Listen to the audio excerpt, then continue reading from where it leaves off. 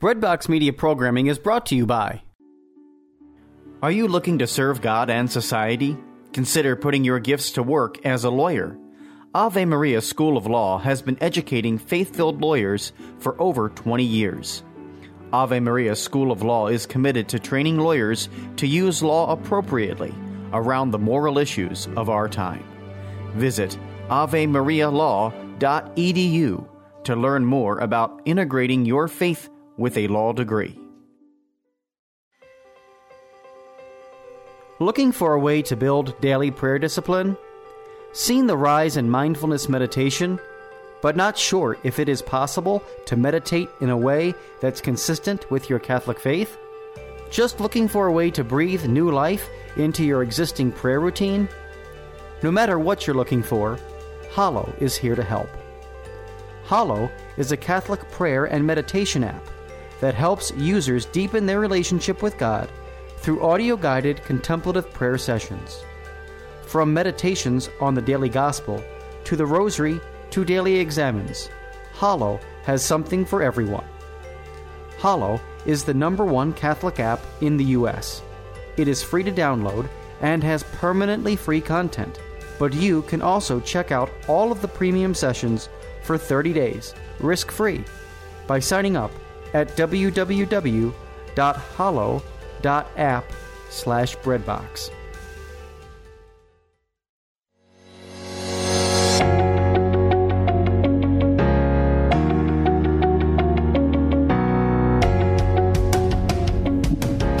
Praised be Jesus Christ. Now and forever. I'm Alexandra Sullivan. And I'm Father Connolly. Welcome to Raising Saints, helping kids hear God's voice.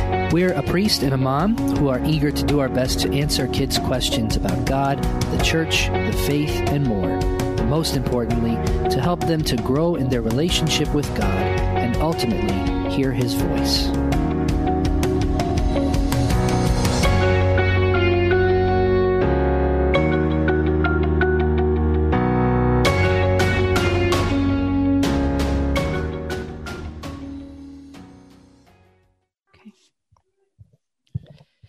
Hi, Father Connolly.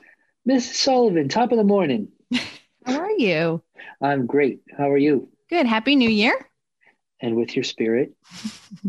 So before you lead us in prayer, I'm just going to introduce, we have a special guest today. We have Kimberly Cook joining us, and we'll let Kimberly give more of an introduction to herself, but she's recently written a book, and we'd like her to give us a little introduction to that and why she wrote it. And it's called Motherhood Redeemed. So we'll get to that in a moment. But before that, can you lead us in prayer? Yes, absolutely. In the name of the Father, and the Son, and the Holy Spirit. Amen. Hail Mary, full of grace, the Lord is with thee. Blessed art thou among women, and blessed is the fruit of thy womb, Jesus. Holy Mary, Mother of God, pray for us sinners, now and at the hour of our death. Amen. Amen. In the name of the Father, and of the Son, and of the Holy Spirit. Amen. Amen. So I will say, if you guys hear any loud banging, we're having our roof repaired today of all days. So raise the roof. I hope it doesn't come through the audio, but if it does, sorry. Are you sure it's not your kids? And you're just telling us it's your roof? Right. So we just celebrated the Feast of the Epiphany, and realizing that some places celebrate on the Sunday after New Year's and some celebrate on the 6th, but we celebrated on the Sunday, and your parish, Father Connolly, gave out blessed chalk. And it was so interesting. I've never done this. Kimberly, have you done this, blessed your house before? We have, yeah. We've done. So this was something new to me. Like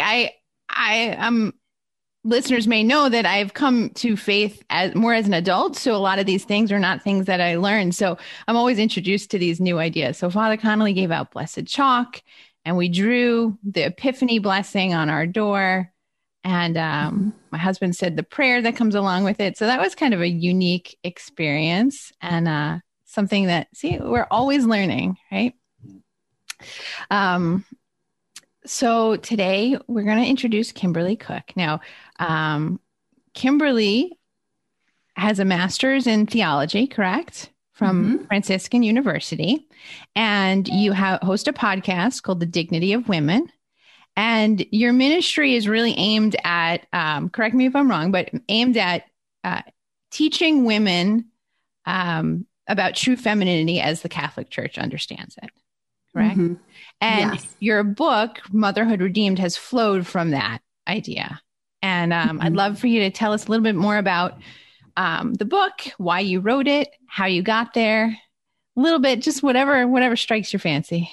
Absolutely. Yeah. So the book is called Motherhood Redeemed, How Radical Feminism Betrayed Maternal Love. And it was just recently released by Tan Books.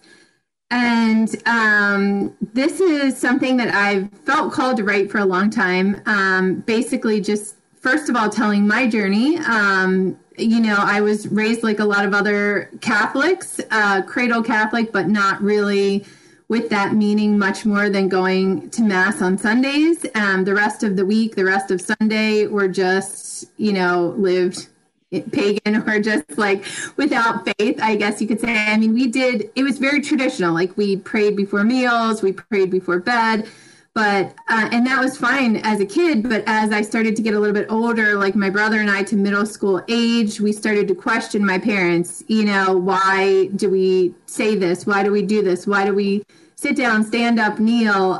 What's the point of all these things? And my parents, being catechized very poorly in the 60s and 70s and all that kind of stuff, had no answers. And they were like, I don't know, we just do, this is what we did and what our parents did and what their parents did. And so that, of course, was not good enough for us. Like that wasn't going to fly, especially since we were going to public school. None of our friends were Catholic. A lot of them weren't anything. And so it didn't seem fair that we had to get up on Sundays and do this, meaningless ritual kind of thing just to check it off the list, and so that we could pay homage to our family lineage that had done this forever. And to me, it really did start to seem like pagan. We were doing these rituals, this incense. My parents, I asked them about the Eucharist. Why are we doing this? What is it? Well, it's just symbolic, all that other. And my mom had gone to 12 years of Catholic school, taught by nuns, and she did not know that it was the real presence. So she, these answers were just, to me, it started to seem like the more I learned about faith and icons and, the Bible, I was like, wow, the Catholic Church really is living all these horrible things. Like next they'll be putting up a golden calf, and all that kind of stuff.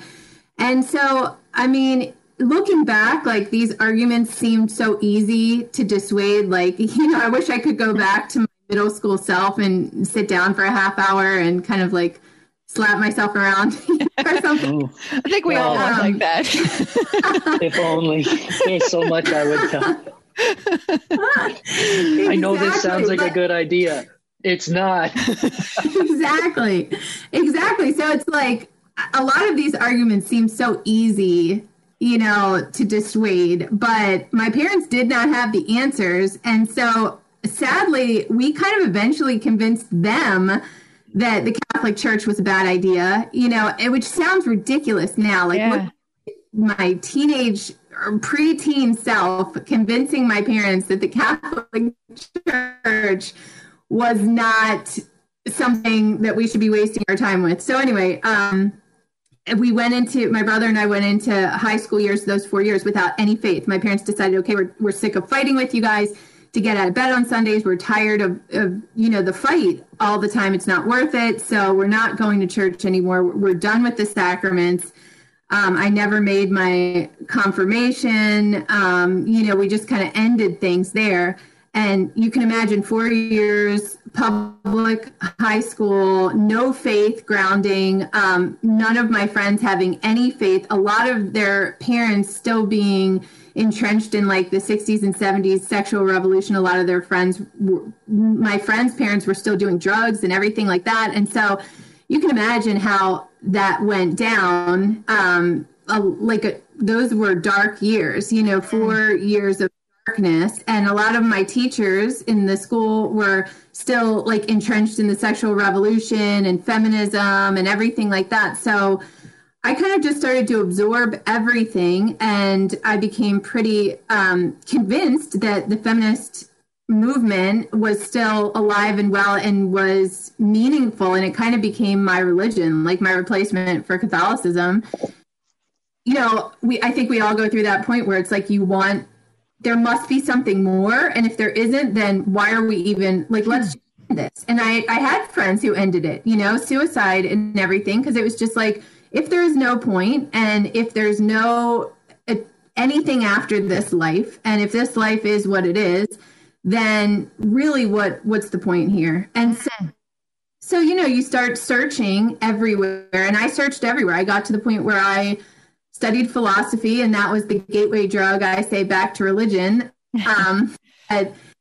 You know, I was like, there's got to be something more. There's got to be a reason that we're here, a reason that we exist and we think, and, you know, we're not just animals who don't care about our existence. And so I started looking in every single religion to find God. I knew that I had already checked Catholicism off the box as a kid, so I knew that one was already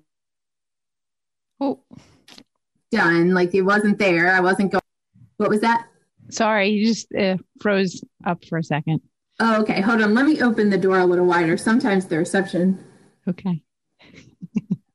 Sometimes the reception cuts out a little bit in this room when it's raining. Yeah.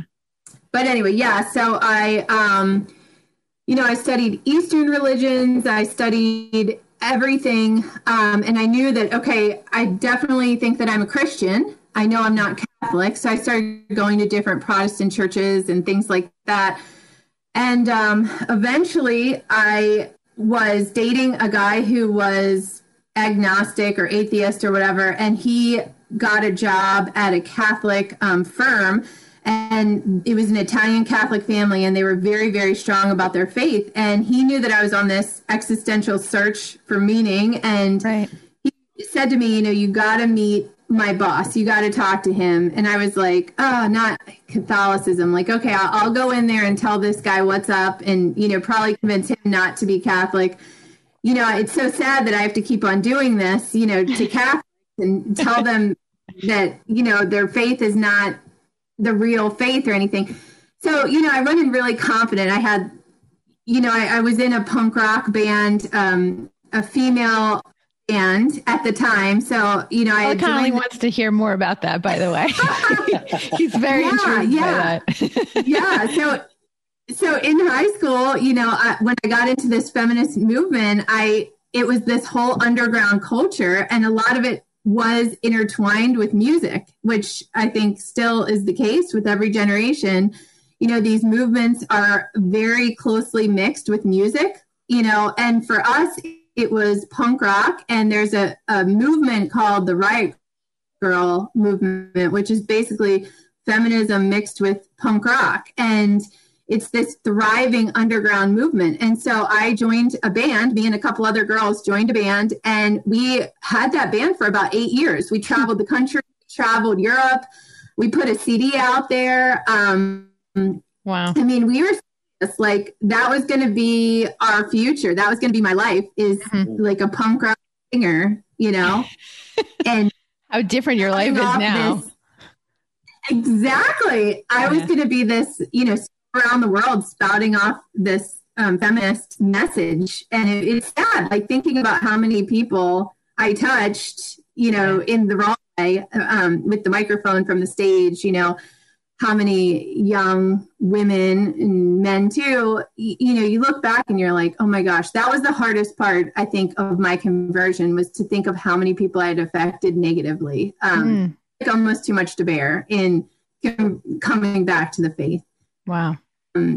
But yeah, so basically I went in to talk to my boyfriend's boss, and I had pink hair and, you know, wearing all black and this dark black eyeliner and, you know, this punk rock chick. And I go in to tell him what's up, and he just had he has a lot of spiritual gifts, like really powerful spiritual gifts. You know, one of those people who's just very into the charismatic renewal, and he's just like so open to the Holy Spirit, so like just exudes this love and this acceptance, and just like God just works through this man constantly. He's brought so many people back to the faith. He's just, so I went in there and it was like everything. He was kind of that person that my early teenage, middle school self needed to hear. Every question that I pelted at him, he had the perfect answer. And I was really disarmed by that meeting. And so anyway, the rest is kind of history. I wound up really like coming back to the church, and I wound up going to Steubenville, as I talk about in the book, kind of a little bit resistant, but finally went to Steubenville by, miraculous means, I guess you could say. And then I went on to get my master's in theology and to work with women. And one thing I never thought I would do, which was get married and have children. Right. You mentioned that in the book, that was like just so far from your plan, that like just motherhood was not something that appealed to you. It was just so far off your radar. So then to come around, 180, so that's where you are now with 4 children and homeschooling and, working with women. It's pretty remarkable.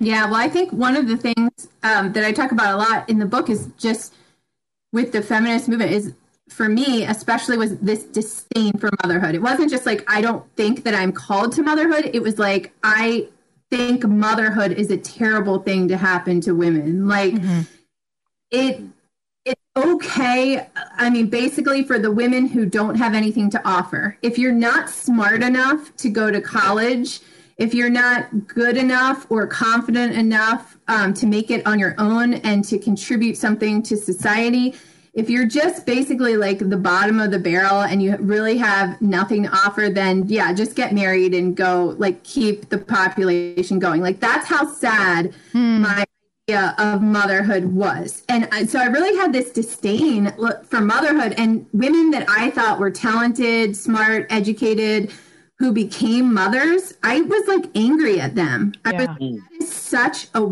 perfect waste. How could you do that? There was really this anger towards them. And I was like, okay, well, that's something that I will never allow to happen to myself. If you want to go have your career, do everything that you want to do, and then when you're like around, late 30s or 40s, have 1 or 2 children just to get it out of your system, and then go back to work or do whatever you do, just so you can like appease your biological clock or whatever. Yeah. But I mean, that's how shallow, I can't emphasize enough how shallow the thought of motherhood was for me. Right.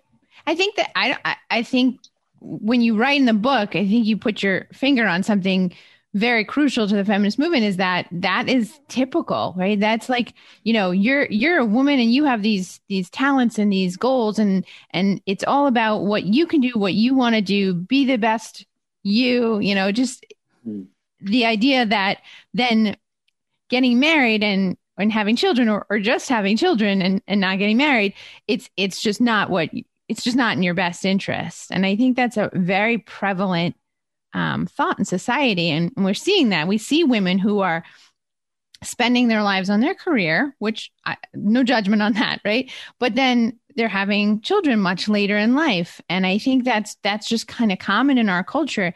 And to understand that comes from this place, this feminist movement is really eye-opening in a way. Mm-hmm. Yeah. Yeah.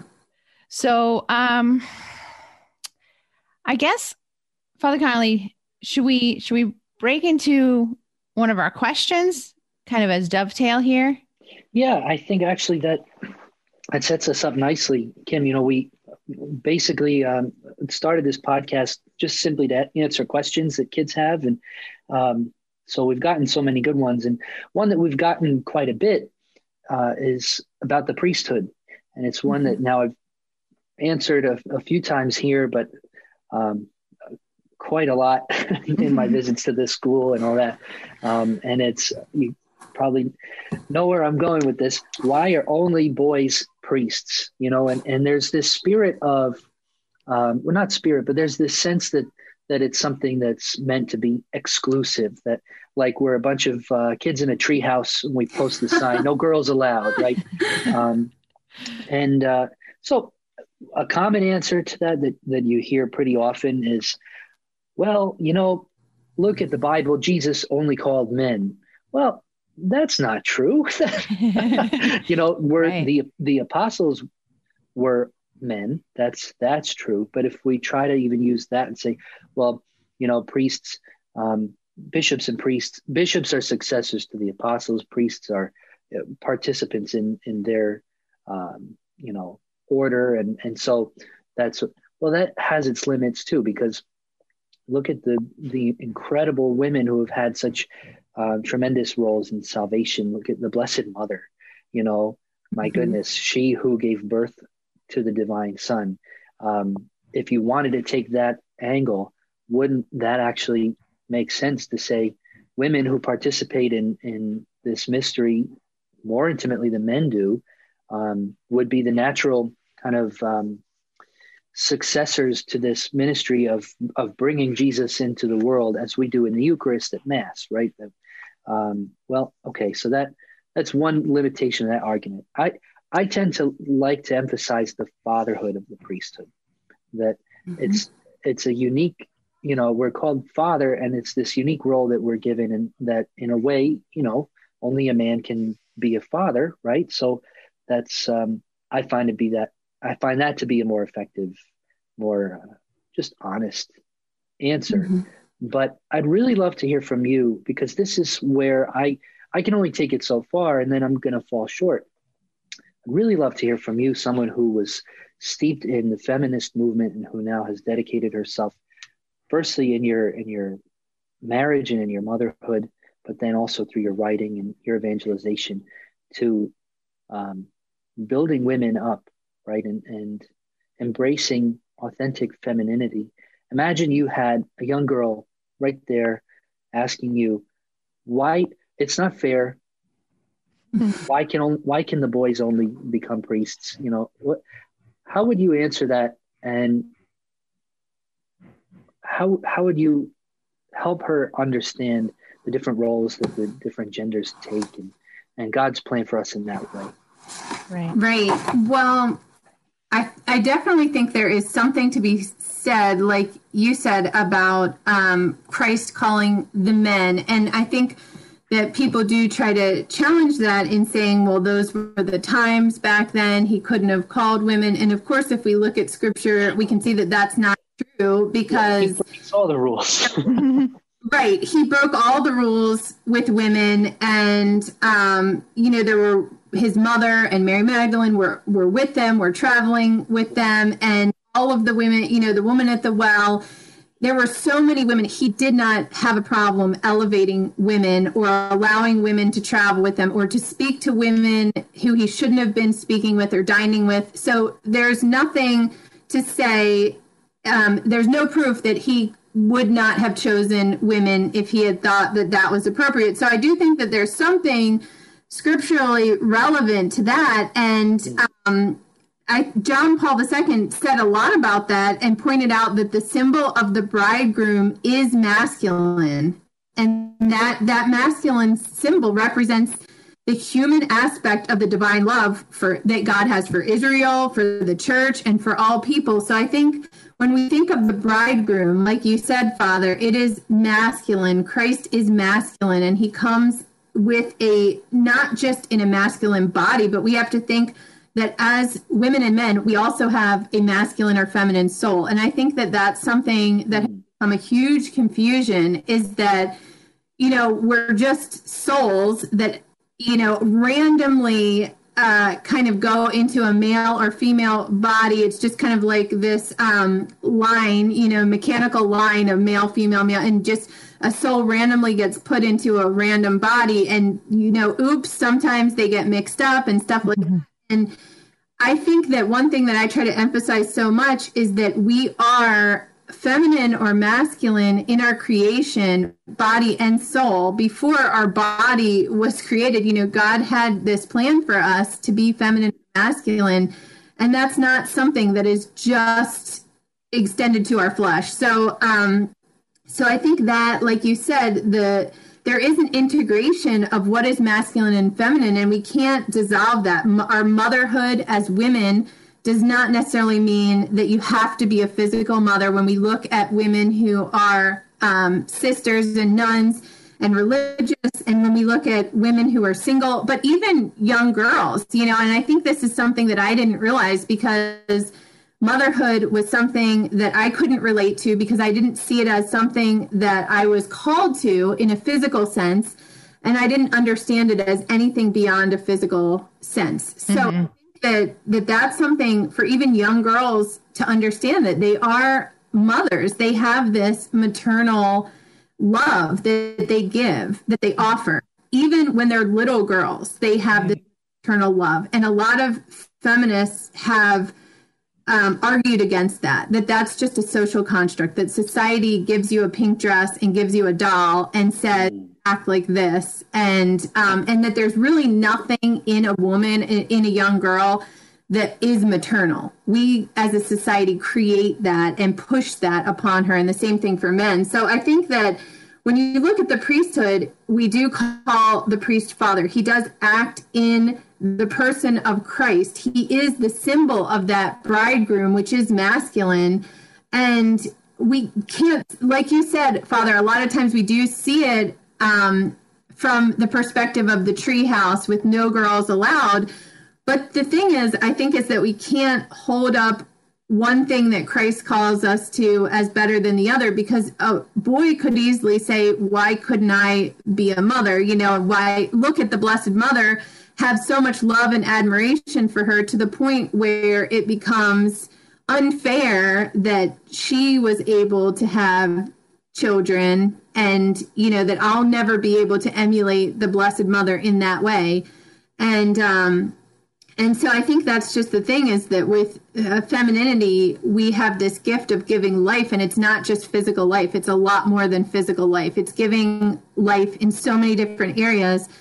And with masculinity, it is this protection of the church, protection of the Eucharist, protection of your spouse, protection of your children. It's this safeguarding. When we look at Saint Joseph and his role of fatherhood, he wasn't the biological father of Jesus. You could look at him as getting gypped. He also was not without sin.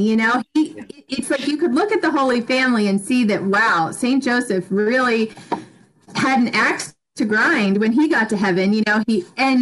But then again, like, you look at what is Saint Joseph's masculinity without ever having born, any parts in Jesus's physical birth. And you look at what was his fatherhood role, and it's very different from Mary's role, although they both protected, educated, guided and guarded Jesus. So I think that we need to, I would say, step away from this comparison, which we always do, like being a priest, being able to go up and give a homily or consecrate the Eucharist is better than X, Y, or Z that I'm allowed to do. To look at everything as a limitation. The best I can do is join an order and pray all day. I'll never be able to give a homily.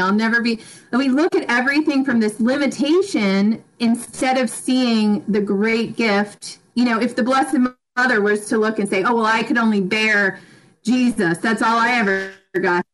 I'll never get to, be in the temple and talk to hundreds of scholars. She could have easily looked at it from a limitation standpoint, which seems absurd.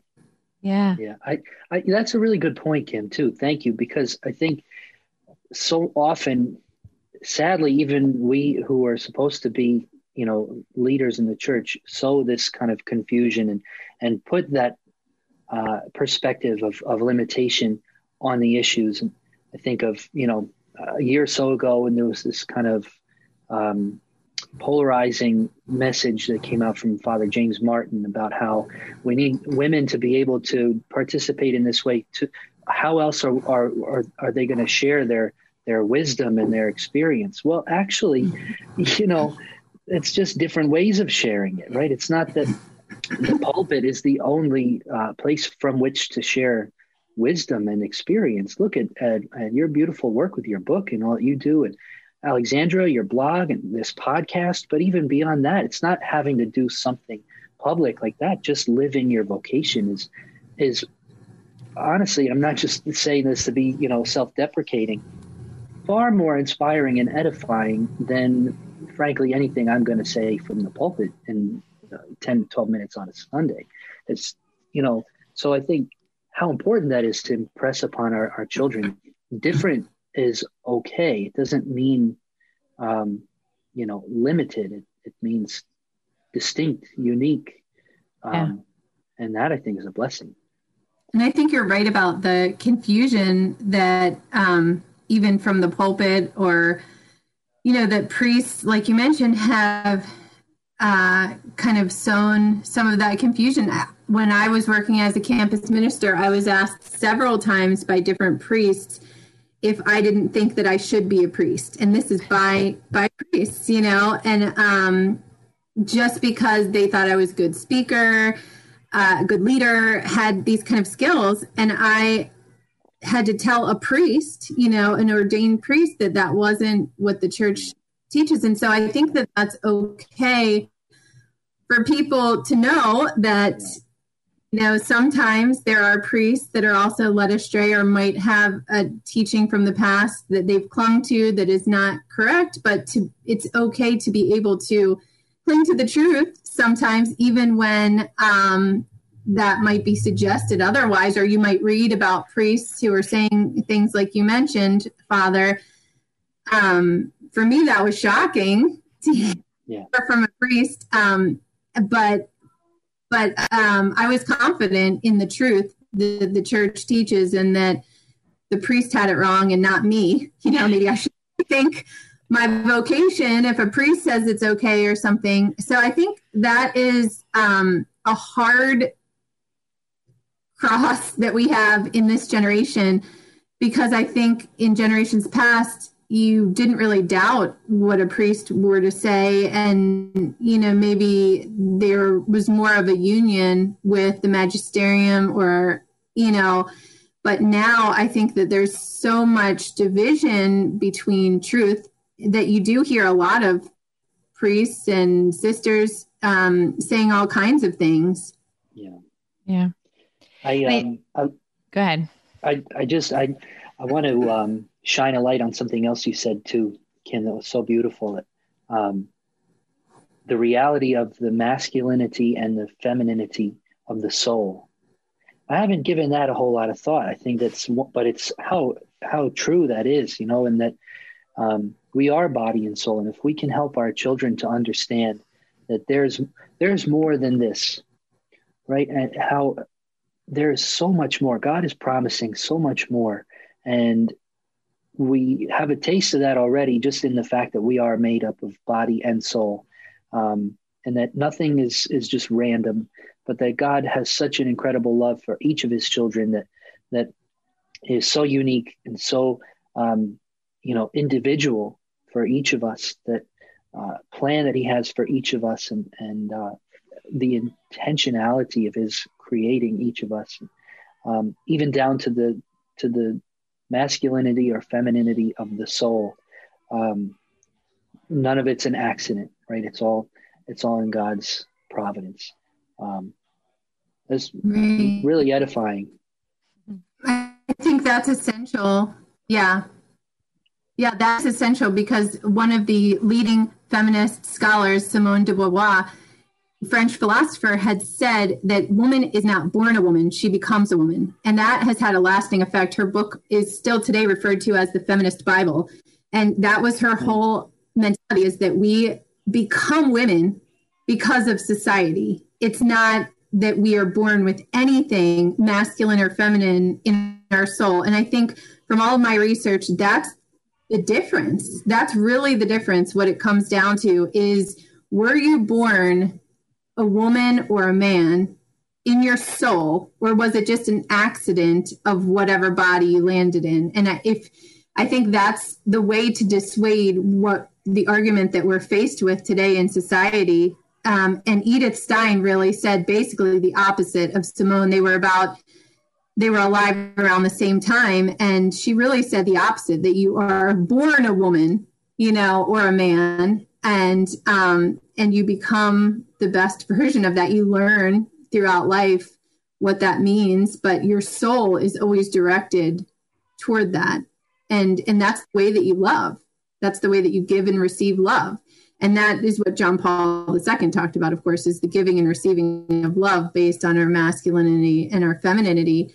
And that's something that we're trying to erase, because if you did not have an origin, a divine origin that was masculine or feminine before you landed in your body, before your soul, linked up with your body, if there was nothing that God had planned for your soul in that sense, then there could have been mistakes or accidents, or, it could be society's fault that you want children or things like that, that you have these bizarre ideas to want to protect or serve or love in this way. And the Catholic Church makes perfect sense of that. Yeah, this has made a lot of sense to me, actually. Never really having thought too much about that, like exactly what you're saying, that it's not a mistake, you're feminine or masculine in your soul. And then how you said, putting limits on things by saying, oh, well, society wants men and women to be equal, right? Equality. And so, well, we can't become priests, so it's not equal, but that's limiting it, because what you as a woman may have been gifted may be far superior in some way, or not superior. That's not the right word, but like maybe living to what you've been created to do is better than trying to live out what other people are called to do is probably a better way of putting it. So square peg, round hole. Exactly. That old chestnut. Yeah. So but I think what we see priesthood as being something special, which it is. And well, why don't I get that special thing? And I think by thinking about it, like you were saying, Kimberly, as a limitation, like you're putting a limitation on what we're looking at, is a really great perspective on that. And I think that's something that we need to focus more on when we're talking with our kids too. Like even in so much as, you as a person, as we're talking to our kids, may want to do a certain thing. You may want to be a doctor. I don't know. But God wants you to be a teacher. I don't know.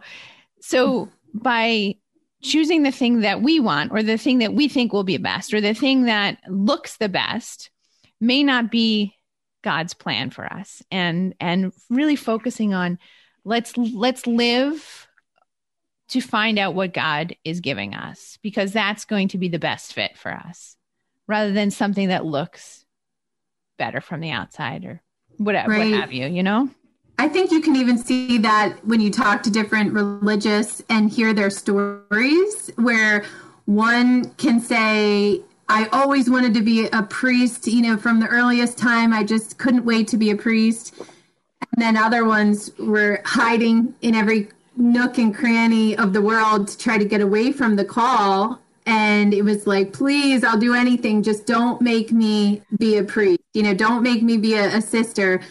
And you see, of course, once they embrace whatever vocation they're meant to embrace, there's perfect peace and happiness. And St.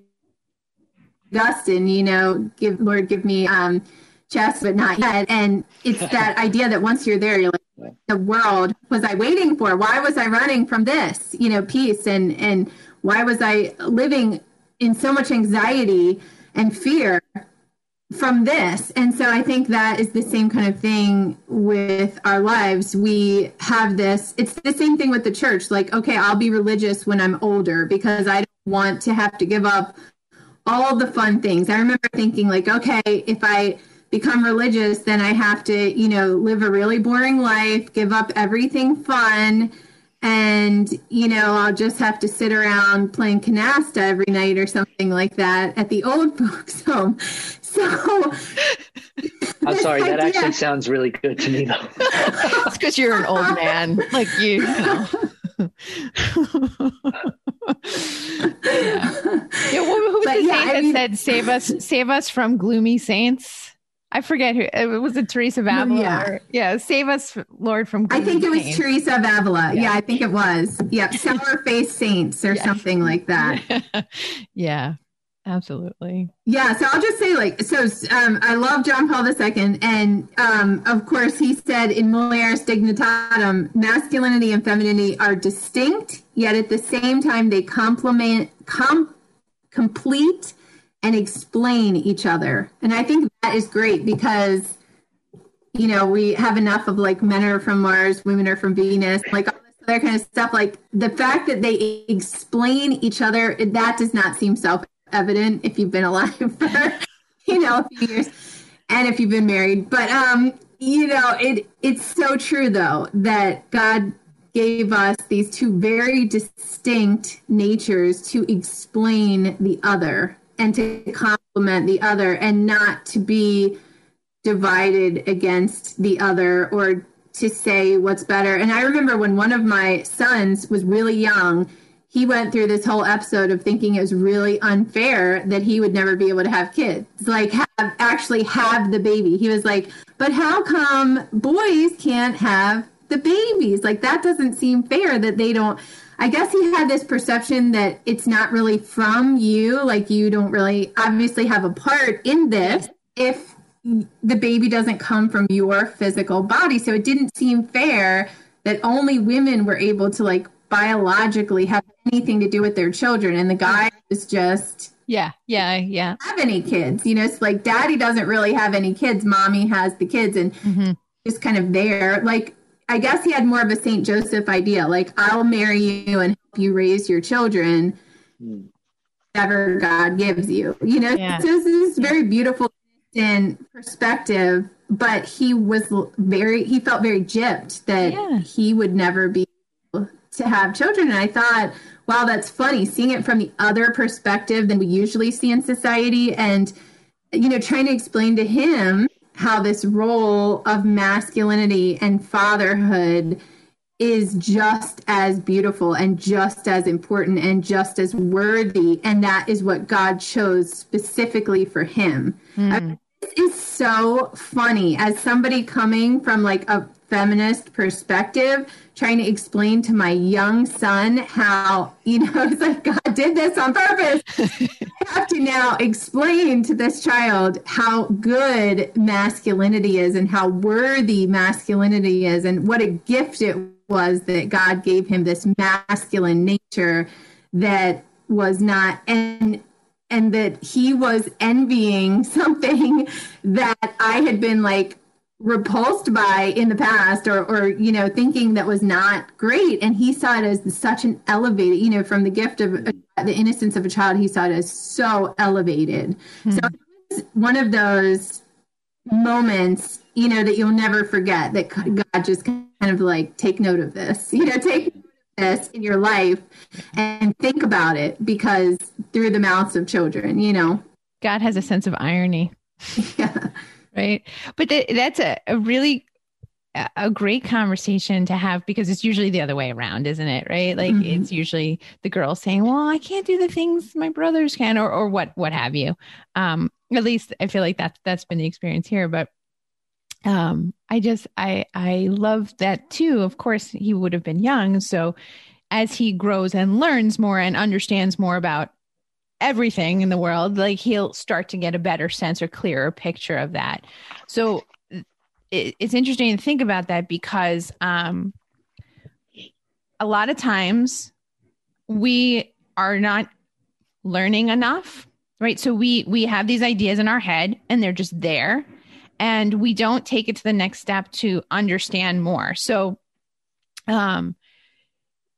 which is what you did in your book. Really, you're teaching everybody who's kind of been entrenched in feminism or just in our culture, and showing them, oh, well, but look, these things have a basis in history, and this is where they came from.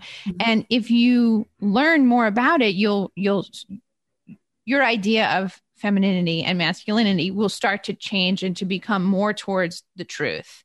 And I think a lot of us stop and don't pursue the truth. And we need to make growth in that area. We need, if we're struggling with something that the Catholic Church teaches, it's not because the church is wrong. It's because we're wrong. We haven't taken the time to learn, to kind of wrap our head around it in a knowledge way, but also, like, have we taken it to God? Have we asked him to show us how we're misunderstanding what he wants us to know? And that's really what you did with your child, trying to show him the truth and lead him to the truth. But as an adult, if we're still in that same place as the child, then that's on us. And we need to take that to God, and we need to do our part and to learn more. So I think that's a good way to kind of wrap up here, because that's exactly what your book is providing to women in particular, of course, also to men, if this is to understand maybe where their wives are coming from, or where their sisters or mothers and whatnot are coming from. So I'm really appreciative that you've written this book, because I think it will it affected me. It helped me to understand. And anytime we understand more, we're closer to the truth. So thank you for writing it. You are most welcome. Yeah, I think that's all. Yeah, that's all correct. And I think that feminism is a huge thing in the church. When I look at the church, I mean, I see it really prevalent, probably just because I'm more aware of it. But I mean, even with people that I graduated with from, that I went to school with and things like that, from some of these great Catholic programs, I'm just surprised what the world can do, what years and society can do to warp people's minds. And I think it's so easy, like you said, to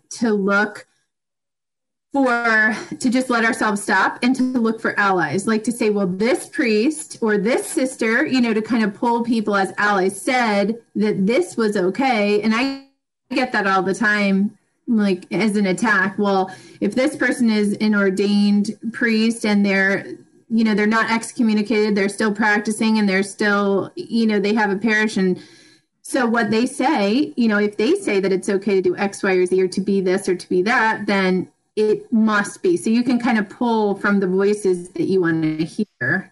Mm-hmm. Yeah, absolutely. I think that's pretty common. I have this thought process, and I'm going to find who agrees with me, and so I can keep my head in the sand and not make progress. So, but I don't think you can read this book and say that you feel the same way about feminism, just because it is a history book. I mean, this comes from the mouths. One thing that I did in this book is I didn't use any opinion pieces. Every single thing that I put in here about Margaret Sanger comes from her mouth or her pen. There's nothing that says, I think that, there's no opinion pieces about Margaret Sanger. Like, you will see the real Margaret Sanger in here. You will see the real Simone de Beauvoir and Gloria Steinem. It all comes from their direct words. And that's the thing that's so, it's not an opinion piece. Like, you can't argue with what they actually said. Yeah, it's eye-opening. It's definitely eye-opening. And for those listeners who may not know, Margaret Sanger is the founder of Planned Parenthood. So I don't know if that's necessarily common knowledge for people who aren't entrenched in this. But I think that is a strength of this book, because you read it and you're going, oh, really? Like, okay, all right, that makes sense. Yeah, absolutely. And like you said, you can't argue with that if it's straight from their mouth. So where can everybody find you if they're interested in reading this book? Where can they get it? So you can get the book, Motherhood Redeemed, again, Kimberly Cook, at Tan Books. You can get it at Amazon, and you can also find me at kimberlycook.me, which is my website. And you host a podcast, and how often do you share new episodes? I do. So the podcast is called The Dignity of Women. Shout out to John Paul II. And I share episodes probably about once a month or whenever I can. Yeah. I'm definitely not like a faithful to a schedule, I would say, with podcasting, but we've had so many great people on the podcast talking about, so many things surrounding this, and a lot of men as well. It's 50-50 with men and women guests talking about this kind of stuff. So it's really powerful, and in some of the content, if you want to go deeper into some of this. Great. Thank you so much. Any last thoughts, Father Connolly? Just to say thanks, Kim. This was great. It's a pleasure talking to you, and you're an important voice in a very important conversation in the world. So thank you. Be sure of my Thank prayers. you. And pray for us, Thank you both please. so much. So, Kimberly, we finish each podcast with this little segment called "How I Heard God." Okay. So I won't put you on the spot if you don't want. That's fine. I'm good with being on the spot. All right. So each week we share, how in our week did we experience God's presence? We call it "How I Heard God." And Father Connolly, I went first last time, so you go first. I'm ready. I'm ready. Good. I'm ready. No, this is so. New Year's Eve, I decided the very first thing I wanted to do in 2021 was to celebrate Mass. So I was in my chapel in the rectory, all set up to go and just really looking forward to celebrating this Mass. And I had felt such already this wave of God's mercy and love crashing over me that just like all in a matter of a few hours was already telling me, hey, I'm with you. I love you. It's going to be okay. And then just to cap it all off, at midnight, someone in the neighborhood started shooting off fireworks. And they probably shouldn't have been, but boy, am I glad they were. And it was, wherever it was in the direct line of sight from the window of the chapel. So just as I'm about to start celebrating Mass, see these beautiful fireworks. And again, it was so simple, but it was just so clearly God telling me, trust me, I'm here. Yeah. So that was a great gift. It's a good way to start the year. Yeah. Mm-hmm. Yeah. With fireworks. It's got to be a good year, right? So I'll share one that just literally happened this morning because it was just so shocking to me. So I've had it in my mind that I've been wanting to teach the kids more about meditative type prayer. So teaching them maybe Lectio Divina or how to use our imagination to read the Gospels and use that as a basis for prayer. So going beyond a simple vocal prayer and bedtime prayer. So I said, okay, when school starts on Monday, we're going to start back with this. This is going to be our morning start. So I sat down with the older two. I have 3. So the little guy was still sleeping. So we started with the older 2 and I said, okay, we're going to pick a gospel and we're going to do this exercise. And so I said, what gospel would you like? Any gospel story. I don't care. I want it to be your thing. So there was a lot of talk about what stories they liked. So the 2 of them settled on the miracle of Jesus feeding the 5,000. And so we sat down with the children's Bible and we read through it and we had a really great conversation. I would lead with some questions and can we imagine this and whatnot back and forth. Now, mind you, before going into this, I was like, who do I think I am? Why am I, I don't know if I can teach this. I'm barely good at this myself, all this kind of stuff. So I felt like it was successful, but I have trouble with consistency and keeping up with it. So I was like, all right, well, the first day was good, but we'll see. So I sat down to pray this morning and I opened the readings for the day and the gospel for today was feeding the 5,000. And I was like, okay, God, like, thank you. Like, it was just such a nice little like wink from heaven, like a little consolation. Like, yeah, I saw what you did and I want you to keep doing it and good job. And so I thought that was a really awesome consolation. So great. Yeah. Well, for me, I guess we got to go on a hike. It's been kind of rainy and cold. We're in Virginia, so the past week hasn't been, the past 2 weeks have been kind of bad.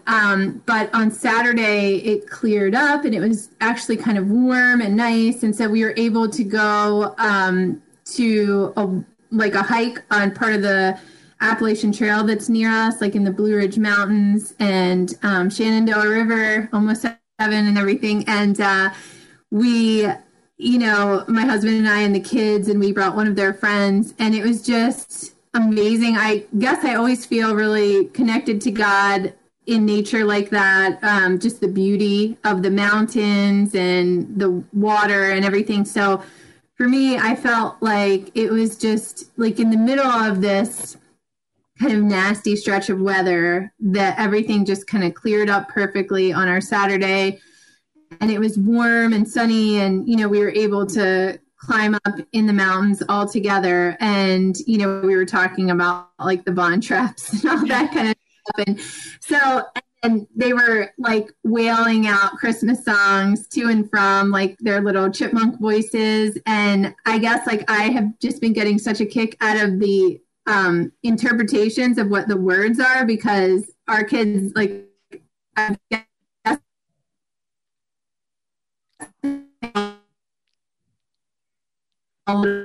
kids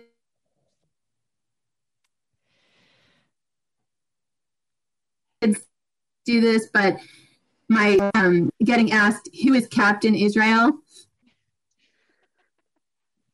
So it's just been so funny. They've been so into the Christmas music and belting all these things out. There's so many things. I'm sing choirs of tea parties of angels, and and mommy, who is Captain Israel? For captive Israel, and I'm just Captain Israel. And so I've just been constantly cracking up with their versions, because certain words, that they don't know in these songs have been, it's so funny what they come up with. Yeah, absolutely. Well, we've talked about this before on other shows, but the experiencing the God and the beauty of nature is a big one. Mm-hmm. All right. Thank you so much again. And thank you. Should we just close with a prayer, Father? Sure. In the name of the Father, Son, Holy Spirit. Amen. Glory to you, O Lord. Glory to you for creating us. Thank you for creation. Thank you for your plan for us, your love for us, and the unique gifts you've given each of us. We ask you for the grace to work with you, take part in your creation, and do our part according to your will, by the power of your love and your grace, to live good and holy lives and build up the kingdom. Through Christ our Lord. Amen. Amen. Amen. Father, Son, Holy Spirit. Amen. Amen. Thanks, Kim. Thanks for listening to Raising Saints. We hope you've enjoyed this episode and learned something about the faith, the church, and God. Most importantly, we hope you've heard God's voice as he calls out to you in love, as he calls you to a friendship with himself, as he calls you to be a saint. Until next time, God bless you. Finding someone on an online Catholic dating site shouldn't be like shopping for a blender. So why do most dating sites leave you feeling like you're shopping for a spouse? At Catholic Singles, we connect members through our unique user polls and activities, which help you discover other members and their personalities and interests. Because you're a person, not a profile picture. So stop shopping and start discerning. Trust your love story to the original Catholic dating site and use the promo code REDBOX at checkout for 20% off at CatholicSingles.com.